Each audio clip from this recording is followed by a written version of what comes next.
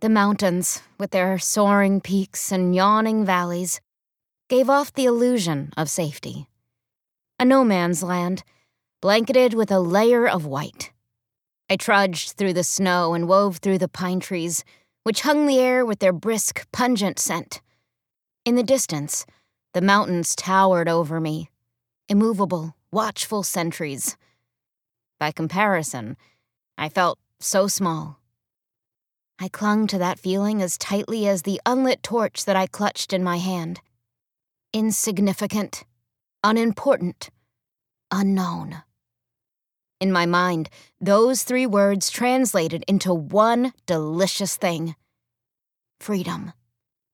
I inhaled deeply, embracing the pleasant burn of crisp air and the serenity of untouched scenery. The tiny patches of blue that peeked out behind clouds were translucent and pale. Not a deep blue, but worn, faded like a pair of eyes, full of humor, almost covered by a sweep of messy brown hair. My synthetic heart accelerated in a combination of yearning and fear. The wilderness could trick you into thinking you didn't have a past. But even though certain pieces of my recent history were inaccessible for now, some would always stay with me, no matter what. Like kind, caring, funny Hunter. Crash! My head jerked to the right, but I relaxed on the next breath. The noise didn't signify a threat. It was a different yet equally kind boy, tripping over a snow-covered branch and performing a hop-skip to regain his balance. "Just pitched my last torch. That'll keep the bears away from the cabin at night," he said, giving his short, sandy hair a shake. His constantly rumpled shirt collar was at odds with his steady, even presence. Lucas Webb. The reason I was safely hidden away in these mountains.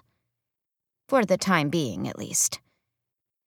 "I'm still looking for a good place for this one," I said, holding up the top end of my torch. "What about over there?" Lucas pointed to a patch of ground just a few feet south of us. "Looks good to me." As we walked under the outstretched pine branches, a fresh clump of snow shook free, landing on my nose. I brushed it away with my hand. The icy sensation sparked something in a far corner of my mind, like springing a hidden door to a secret compartment. Without thinking, I set the torch on the ground and squatted, curling my fingers around a handful of snow. It compacted into a tight, frigid ball. "Sarah, you wouldn't dare. I'm barely hanging on to this thing as it is. Ah!" A girl squealed, her long brown hair streaming out of a teal beanie embellished with a leering monster face. Her gloved hands windmilled, and then she toppled backward into a giant heap of snow. Her feet were still connected to the crimson and black snowboard. She sat up on her elbows, laughing. "You'd better run," she warned. "You are so dead." My hand fluttered to my chest in mock horror. "Wow, Chloe, violent much? I was just testing out the laws of physics. You know, schoolwork." "What's wrong?" Lucas's concerned voice snapped me back into the present, and the scene vanished as quickly as it had appeared. I peered down at my hand and unclenched my knuckles. No snow remained, just a watery mess that oozed down the side of my wrist. I rose. "Nothing, just another fragment. From Sarah," I added, when I saw his lips about to form another question. The irony almost made me laugh. Portions of my recent memory were missing, segments that I was desperate to retrieve. No progress on that front. Meanwhile, my mind had no problem spewing forth old memories from the dead girl whose brain matter I shared.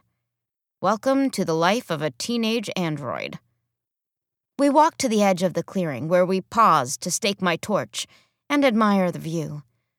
But I couldn't quite find the level of peace I'd had moments before.